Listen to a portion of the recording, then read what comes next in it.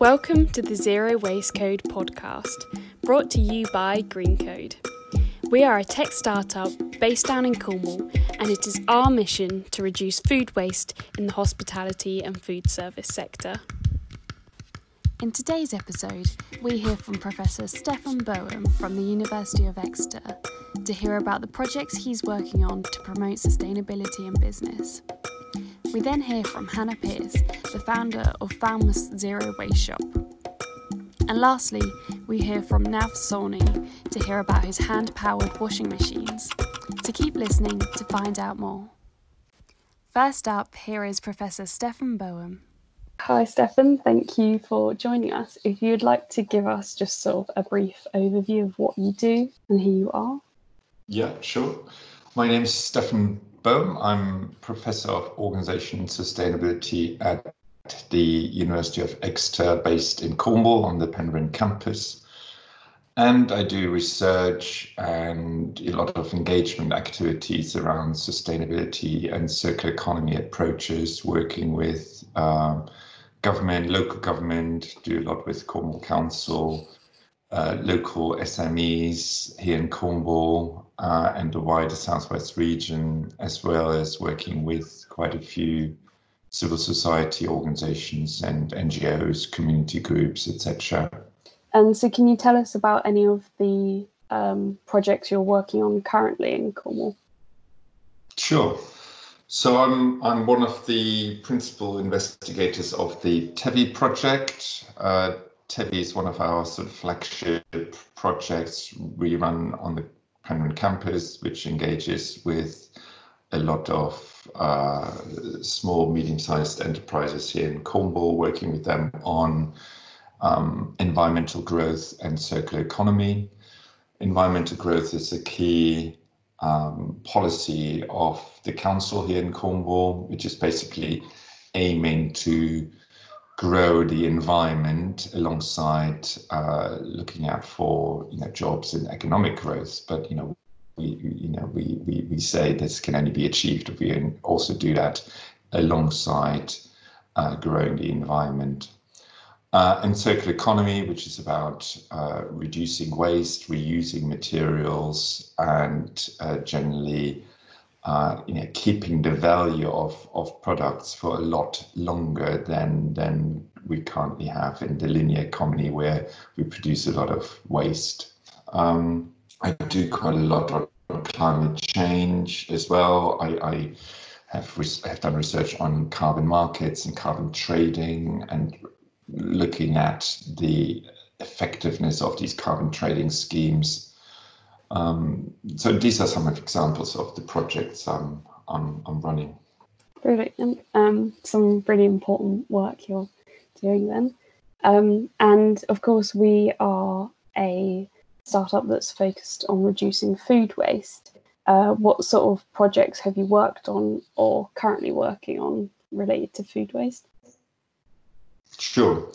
Well, TEVI is not focused on food and agri-food in particular, but we have a number of food-related projects and companies that are trying to reduce food waste. So one thing that comes to mind, which I can expand on later, is the company called Wasted Apples, which is essentially making use of wasted apples, as it says in the name, and producing cider from it, and that's really a great example.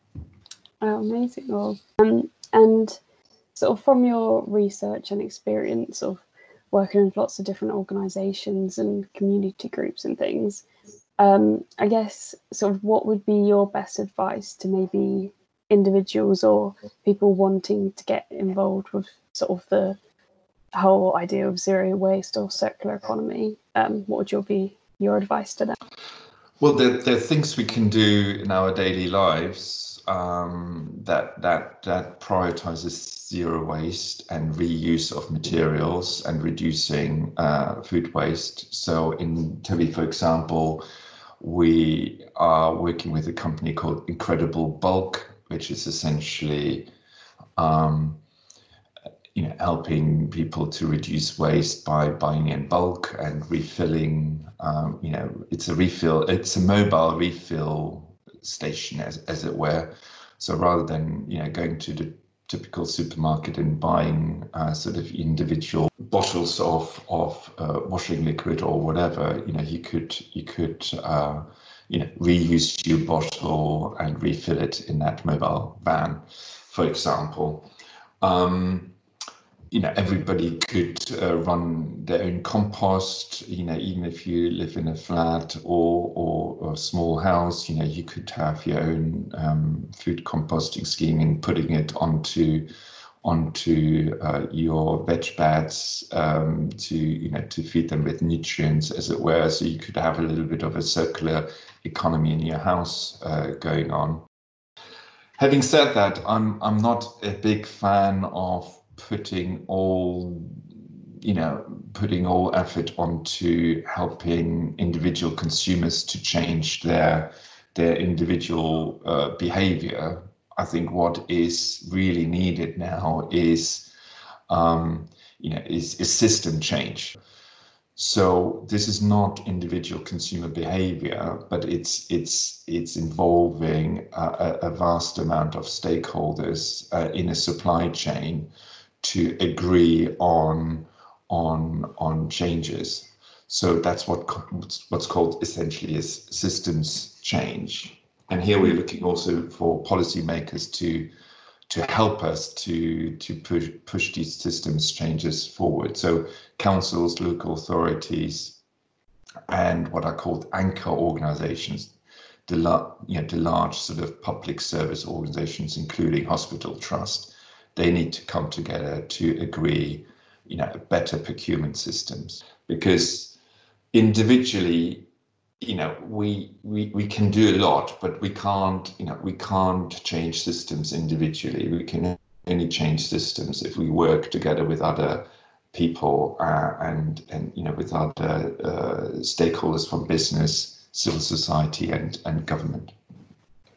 Thank you. That's a really important point there.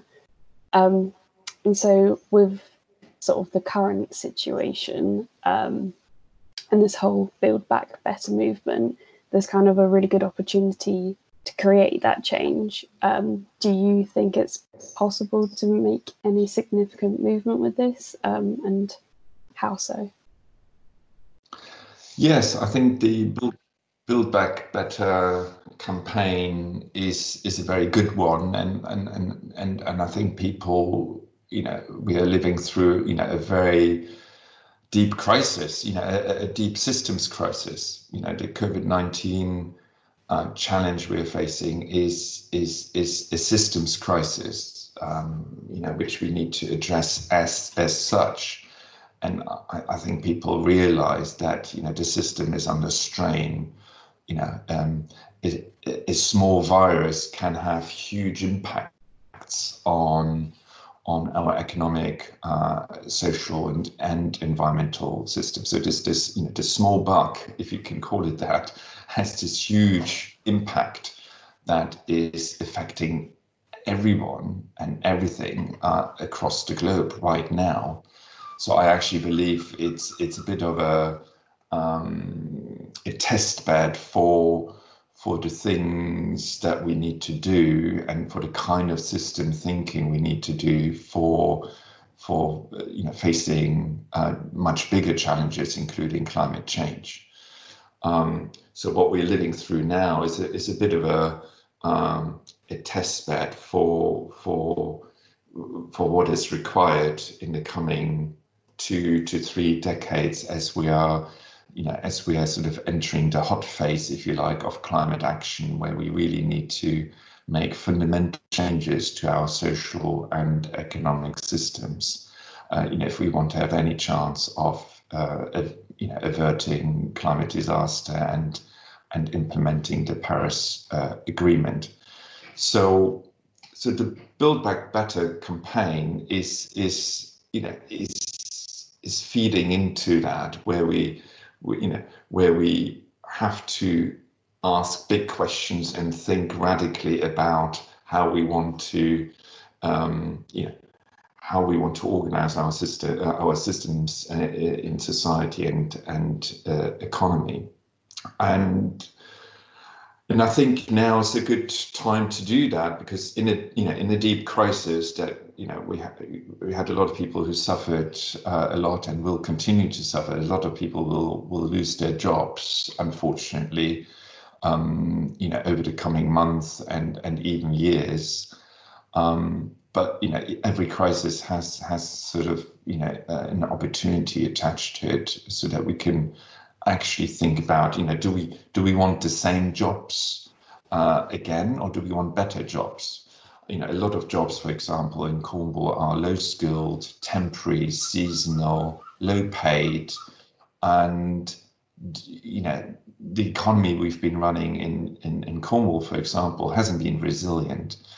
And not creating great social and environmental outcomes. So how can we actually have better jobs after COVID-19? How can we have more resilient, a more resilient economy?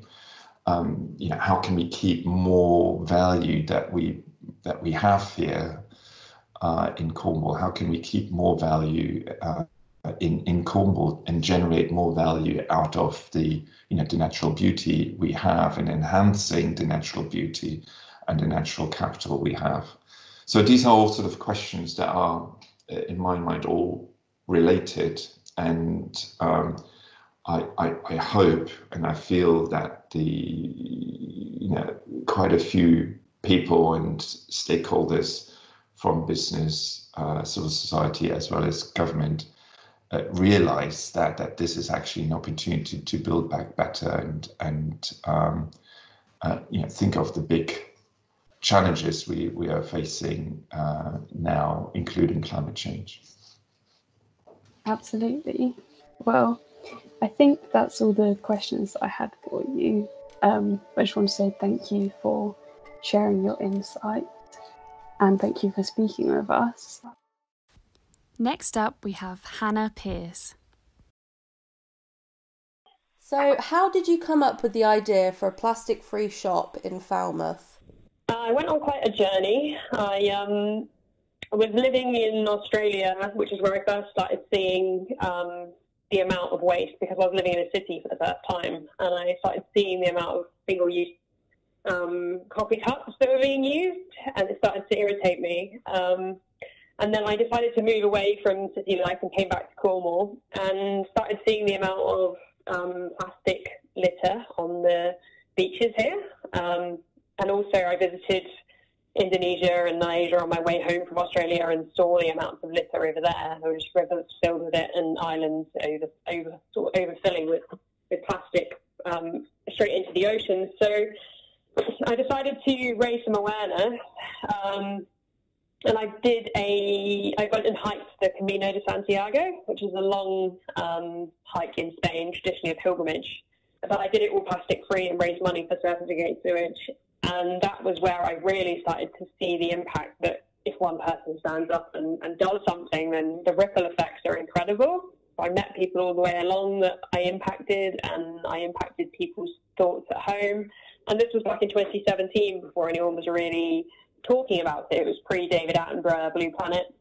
And along that walk, one day I just said, why can we not walk into a shop anymore and not see any plastic? And that was the seed for the idea, really. And I came home after achieving a 500-mile walk with the belief that I could start my own business, and just kind of got the ball rolling and went for it, and didn't stop or think twice. So how accessible is a plastic-free lifestyle? Back in 2017, it was very challenging to avoid plastics.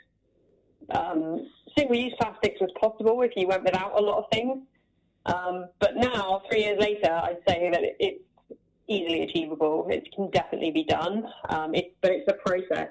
So if you start with single-use plastics like coffee cups, water bottles, single-use cutlery, if you start with those things and eliminate those, once you've got into the habit of that, you can start eliminating from your supermarket shops by choosing to shop at plastic-free shops, or choosing to only buy things that are unwrapped, using your local small farmers markets. And then once you've done that, you can move on to your bathroom. And yeah, it's a process. If you just start small, start taking some little steps at a time and get used to them, then I think it's 100% achievable. Loads of my customers do it, and I've been doing it for years. So, how do you go about finding zero waste suppliers for your products? So we buy in bulk, mainly from 2 or 3 main wholesalers. That's where the majority of our rice and pastas and things come from.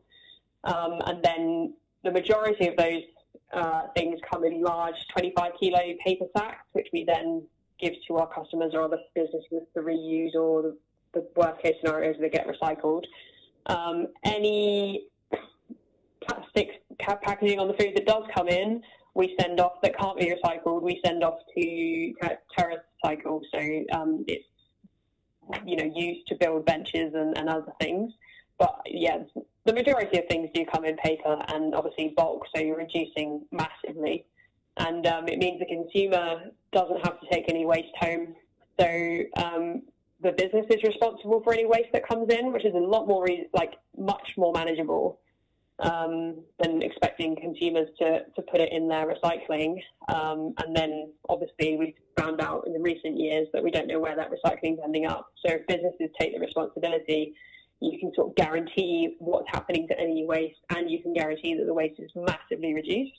And then in terms of lifestyle products and other things, we try and source locally. So lots of our makeup wipes, food wraps, all these reusable lifestyle products that we stock, they are all made locally out of repurposed cottons and materials. So therefore, I can employ a local mum to produce a great product. I'm keeping the money in the local economy, and they can drop it off to me without any packaging whatsoever. That's the ideal scenario, and we've got quite a few of those. Same with face creams and things. We support small local businesses which deliver without any packaging. And then other things we get in, we only stock people who will deliver it in cardboard boxes, hopefully recycled cardboard boxes, and then we recycle those or give them away to other people to reuse. So yeah, it's it's been a bit of a process for us. Like when we first opened, we got some products in which we've now discontinued as we've learnt. But also over the years, you just meet people and you hear about people, and people approach us now and offer to sell their wares through us. So over time, our stock's probably doubled or even tripled in the amount that we can fit in and source. So again, it's a process. It's not about being perfect straight away. Everyone's got to learn and improve as we go along. So what do you do with the surplus food that hasn't been sold or, is spilt or spoilt? The idea of the majority of stock that we have is dried bulk foods, which can last for up to a year, and our turnover's quite high, so there's not much wastage. Any food, any grains that we drop on the floor within reason, I tend to eat. My shelves at home are full of floor food, which I bring home and rinse off, and then eat when I need it. And other than that, there's not much. And with the veggies, again, me and the staff will take them home if they're looking a bit sad. If not, the worst case scenario is the local farmer that grows all the veg will take it back for compost, and then it will end up back in his ground, sort of feeding the next crop. So as much as possible, we eliminate waste all the way up the chain. Great. So how did the coronavirus affect your business? The coronavirus, we had to change overnight. So because we're a food business, everybody had obviously started panic buying, and because we stock in bulk, we suddenly had a huge influx of people, our regulars, but also people we'd never seen before, trying to come in and bulk buy huge amounts of things. But because of the nature of the business, in terms of, people can bring their own containers and they can touch all the handles and the levers, we had to, after one day that felt almost scary for the staff, we decided to put up a barrier and start serving everybody. So there's now, when you step into the shop, instead of coming in and being able to play with all the dispensers, there's a barrier at the front, like a counter, and then we serve you, which meant that we could, limit the amount that people could take. We'd still let them have about a kilo, but we kind of limited things at a kilo. We were safe because we could keep a 2-meter distance, and inside the shop was completely clean apart from me and the one other staff member that were working together. So we could go around touching the dispensers. But obviously we had to clean everything, followed strict hygiene procedures, and we sanitized our hands between customers. But it was also really empowering because we could source stock that other supermarkets couldn't get. For example, flour. At one point we were selling 25 kilos of one type of flour, limited to a kilo per person in a day. So that's, huge amounts of flour being turned over, and we could more or less still keep hold of our stocks all the way through. It was just very stressful and huge changes overnight. But it was great to have a business and know that it could survive a pandemic. I think you've got to be doing something good to be able to stay open and provide what people need. It was just quite rewarding at the same time. I think I need a holiday now. So that's all my big questions. So finally, where can people find you or follow you online? We are based in Falmouth, just off the moor on Weber Street. So if you go towards the library and you take a left down that one-way street, we're just up on the left-hand side. We are on Facebook, Instagram, and we have a website, which is un-rap.co.uk, so unwrap.co.uk. And lastly, here is Nav Sawney. So, Nav, I'm very eager to hear more about the washing machine project. Do you want to give us a quick introduction into what it is that you do? Yeah, so Blue, thank you for having me on. My name is Nav. It means new in Punjabi. And I'm the founder of the Washing Machine Project. We are the only social enterprise in the world today making manual washing machines that save time, water, and effort for people who hand wash clothes, specifically for the humanitarian and development sector. It's amazing. And I've heard that you were heavily inspired by your friend Davia. Just tell us a bit more about who she is and how the idea came about, basically. Yeah, that's a really good question, really valid. It's always really important to understand the motivations of why things have started in the world. Yeah.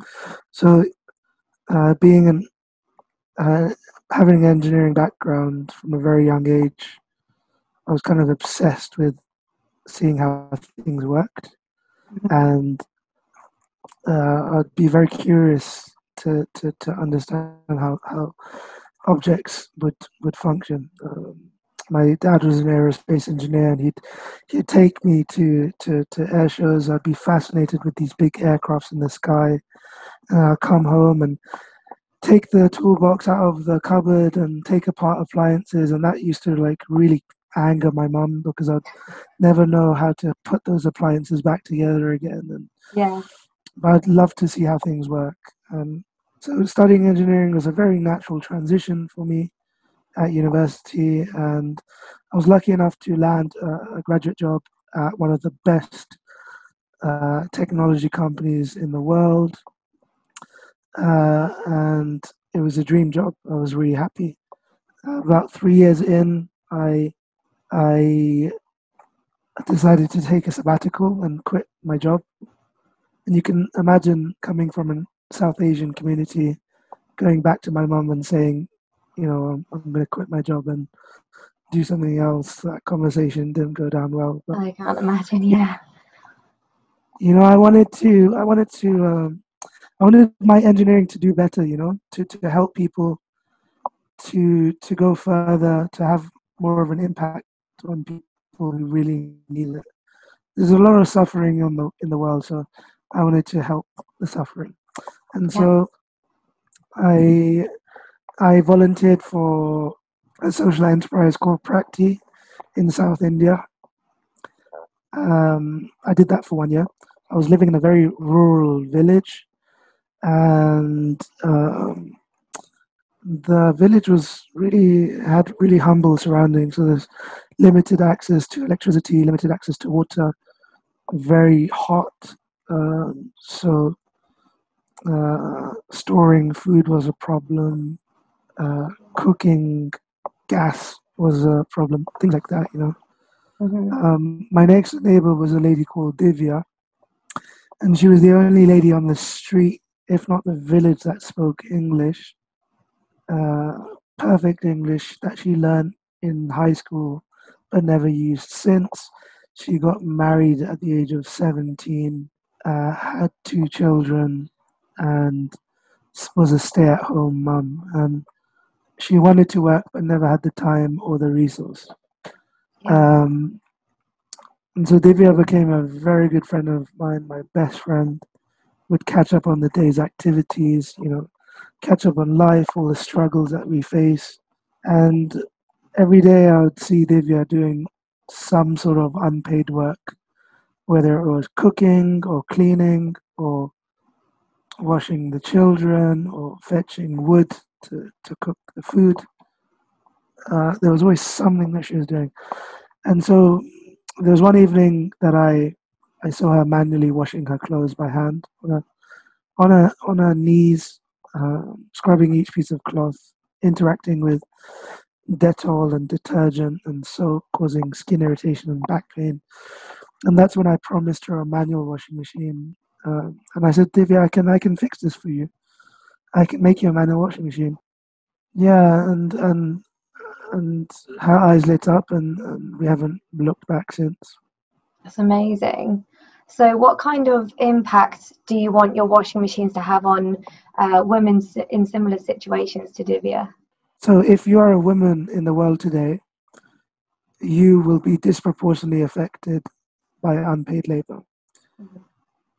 Women in the world today are cooking, cleaning, and childbearing more than men, no matter where you are. If we look at the development sector, this problem is exasperated. Someone like Divya is spending more than 20 hours per week just on hand washing clothes. That's 2.5 working days.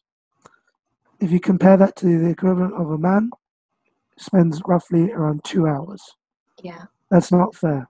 No. It needs to change, and it blocks a development for women, and it hampers on growth in the world. Yeah.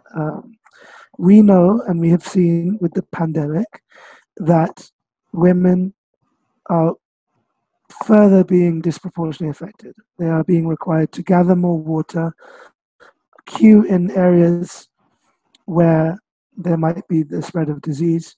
Domestic violence is up. Hygiene problems with sanitary pads is difficult and hard to source. So women need the equal opportunities to men. And that's what the washing machine project is. We are giving those equal opportunities. We are giving time back to people like Divya to better spend on things that they choose to spend on, like education and starting a business or childbearing. And that's the impact that we have. Amazing. Our washing machine saves 3/4 of the time, half the water, and limits back pain and joint pain and skin irritation. Brilliant. And moving on to your work with Oxfam, I know you've been working with them closely for just over a year now. So what is it that you've done with them exactly? In February 2019, we were lucky enough to be invited to Iraq to trial one of our prototypes in camps in Kurdistan with Yazidi refugees. The feedback was fantastic. The average size of family in Iraq in camps is 9. Half of that family would be under the age of 5. So lots of clothes being washed every day. So we got lots of different insights, People wanted large washing machines. People wanted to stand up whilst you're using it. People wanted easy access to water. And so we were lucky enough to be collaborated with Oxfam and the Iraq Innovation Lab, who seed funded this project. Up until then, it was self-funded through my pocket, and Oxfam gave us a grant and said, we love the project, we love the work people are doing, and we want 50 of these washing machines to be distributed in camps in Mosul. So in March this year, we distributed 50, and we're getting real-time feedback on that. That's What great. this has done is given us a real insight into how things work, how the machine will be adopted, and we're going into Jordan next in November with the United Nations, and yeah, it's a really exciting time for the washing machine. And a congratulations is in order for raising already 78% of your 10K target. So where can people find you to donate for this cause? Yeah, we've been really lucky on our fundraising. Just yesterday, we had an anonymous donation of £500. That's great. Wow. So it's been really supported by the community. We have a fundraising through Just Giving, and you can reach us out through Just Giving. Just type in the washing machine project and Just Giving next, and it will come up. And you can follow our socials as well as our website. You mentioned that you're going to Jordan later this year, so I'm sure you have a lot of exciting things going on. What kind of things are those? Oh man, dude, like it's insane. I have 3 podcasts booked for this week, 2 speaking events. Busy. We have a United Nations meeting in a couple of weeks to implement in Jordan.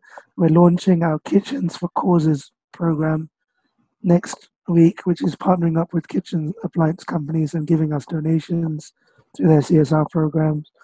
And we want the washing machine project to be in Jordan, grow in Iraq. We want to expand in India, in Pakistan, in Indonesia, Nigeria, Brazil. We've had orders from South America to Northeast Africa. So it's a really exciting time, and we need a lot of help. Yeah. And it's a really interesting time. Well, thank you so much for coming on the podcast. Those are the questions.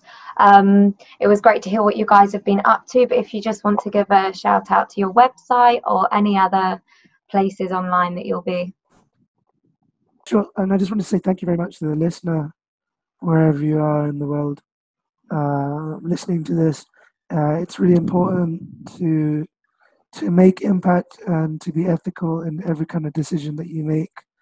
So that's really important and worth saying. I think especially in the younger generation, we feel quite scared to make a difference or be different, and I'm here to say that those kinds of times have changed, and it's really important to really act on those ethical thoughts that you have in your mind. And you can support the Washing Machine Project by volunteering your time, donating, or advertising or publicizing our work. You can follow us on the Washing Machine Project on all social media: Facebook, Instagram, Twitter, LinkedIn. And I'm really open to conversation. Love to hear what your thoughts are. Great. Thank you very much. Thank you for listening to the Zero Waste Code, brought to you by Greencode. If you'd like to keep updated with us, then head to greencode.net, where you'll find all our social media links and newsletter sign up. Or feel free to get in touch with us on our email contact@greencode.net.